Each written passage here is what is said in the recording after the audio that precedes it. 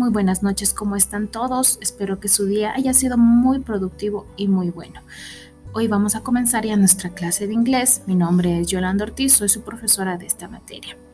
En esta ocasión vamos a ver un tema muy bonito, muy fácil, que tal vez yo creo que todos ustedes ya lo conocen.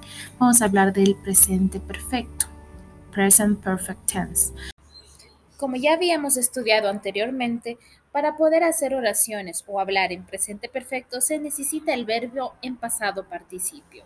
Los verbos regulares son mucho más sencillos de realizar, ya que al ser regulares tienen una misma regla general, que es agregar ed al verbo. Pero ya vimos también que no solamente el sonido es como ed, sino tenemos tres tipos de sonidos: ed, T y D. Aquí algunos ejemplos de sonido ed: accepted, dated, expected, pointed. Ejemplos con sonido D: asked, cooked, danced, dressed, erased.